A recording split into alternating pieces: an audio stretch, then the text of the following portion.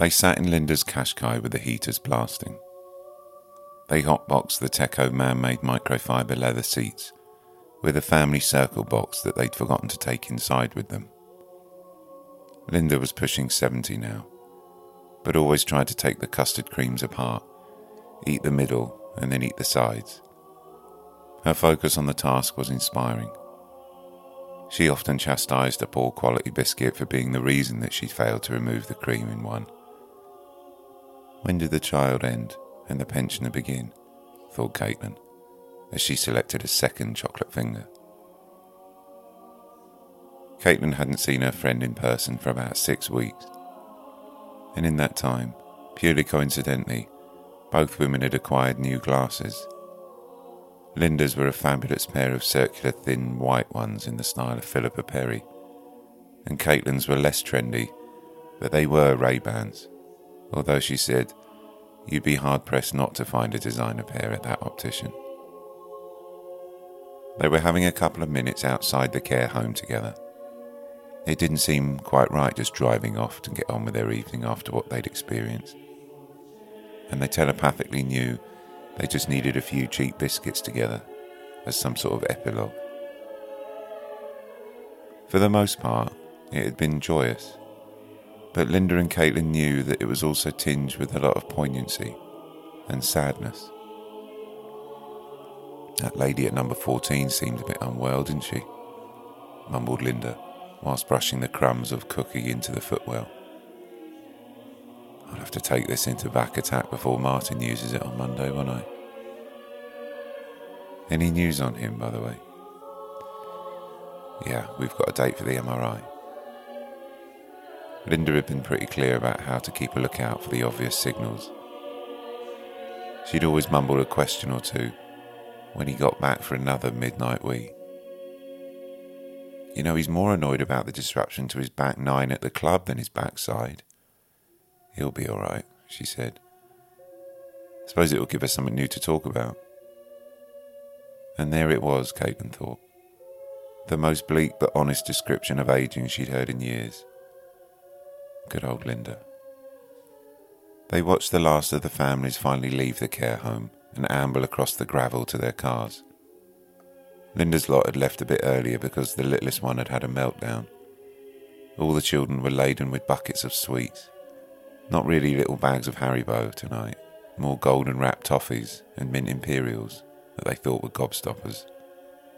One kid had a sherbet fountain that they didn't know what to do with. What did you think then, overall? Asked Linda. It was special, mumbled Caitlin. Perhaps a little ironic, but it was sweet. The kids were a little bit unnerved at times, weren't they? That man in the corner dressed as a zombie, for example. Yeah, I wasn't sure he was dressed up at first, said Linda, making them both giggle a bit. And then she coughed, for twice as long as she laughed. The care home residents had all wanted to host a trick-or-treat event, where children would come to the home and get sweets from each resident. Some were in their day room chairs, some were in their bedrooms, some were even in costume. There was a little buffet of spooky ice buns and tepid hot chocolates when they arrived. And there were some cups of oxtail soup that weren't actually touched, because the children thought that they were Halloween decorations. The staff, for some reason, had dressed as mad scientists in white wigs and blood-spattered white coats, and they'd help usher the families from room to room, navigating some of the residents' hearing, their mobility, and on one or two occasions their sanity. Most children were actually just more keen to play on the wheelchair access ramps. Linda had heard about it through the street's WhatsApp group, and her sister-in-law had begged Linda to take the grandchildren along and help boost the numbers. Caitlin had stuck quite close to them throughout, but had got waylaid on the route back from the toilet. She saw a white figure, completely alone, in the orangery in front of an oil burner. She was initially drawn to the smell of perfume. It was the sort of archaic smell of feminine rose water that they made 100 years ago. Caitlin felt it might be patronising just to assume she could take a seat next to this lady, because she seemed vastly more composed and aware than the others. She was watching Caitlin, like pandas do humans, conscious of their imprisonment, so she pretended to be admiring the paintings as though she were at a gallery. "Hello, dear," the woman said. "Are you enjoying this event?" Caitlin briefly explained who she was with and how much she'd admired the whole idea, and obviously how impressed she was with this woman's Miss Havisham costume. The woman said she was called Evelyn, and she was delighted that she'd not thought she was the corpse's bride. She'd been sewing the makeshift wedding dress from some old sheets and doilies for weeks and weeks, and she'd even asked the staff to get some fake cobwebs. Caitlin was enamoured. The detail, the yellowing stains. They were from an old tea bag, Evelyn said. The veil was a pickling muslin. Her pearls and brooches were her own, or rather her grandmother's, she said proudly. "We're talking mid-Victorian times, dear, that she'd have worn these. Not long after this book was penned." Just using the verb penned told Caitlin so much about this woman. She was trying not to judge her situation and wonder why she was even here. Caitlin had always loved Havisham, but then who wouldn't nowadays? She was long overdue a spin-off series. And she told that to Evelyn, who was proudly making sure the brooch wasn't covered by the sheet's ripples and wasn't really listening to what Caitlin was saying about what makes Netflix commission a series.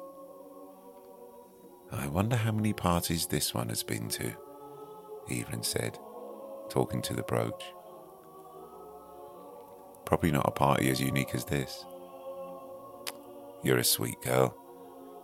Thank you for coming along. It's the most visitors some of these poor residents have ever seen." She said poor residents, as though she wasn't one. Caitlin perched on the arm of the sofa now, and they spoke about the gardens and the age of the house. They spoke about the staff and their demeanour. They even laughed at the ironic choice of their costumes. But Caitlin could tell she was just going through the motions and making the sort of small talk that people expected of her. There was something so observant and aware about this old woman, like she was desperate to get onto more interesting topics. Her mind seemed to be trapped in her body, and the two didn't seem to align.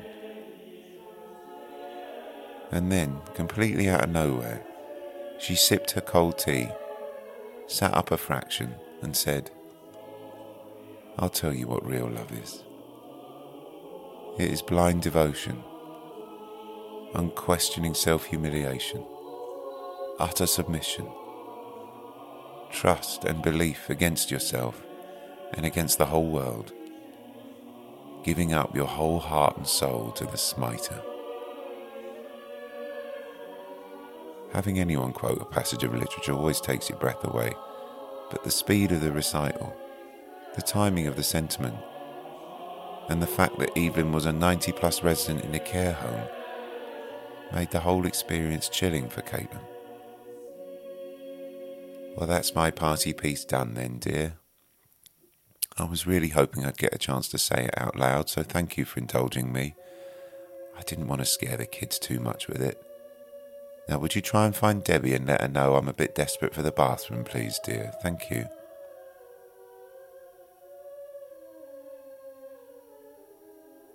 Caitlin and Linda were starting to mist up the Qashqai. Caitlin loosened her scarf and was biting her bottom lip, thinking about Evelyn. She could see Linda's neck veins out of the corner of her eye while she was nibbling around a jammy dodger, trying to savour the jam in the middle until the end. "Right, we better get back to reality then. People will be waiting for us," Linda said, meaning her, but she included Caitlin anyway, and turned the key in the ignition. Caitlin let the condensation on the window cool her temple. She watched the lights of the care home blur, as they rumbled along the gravel driveway.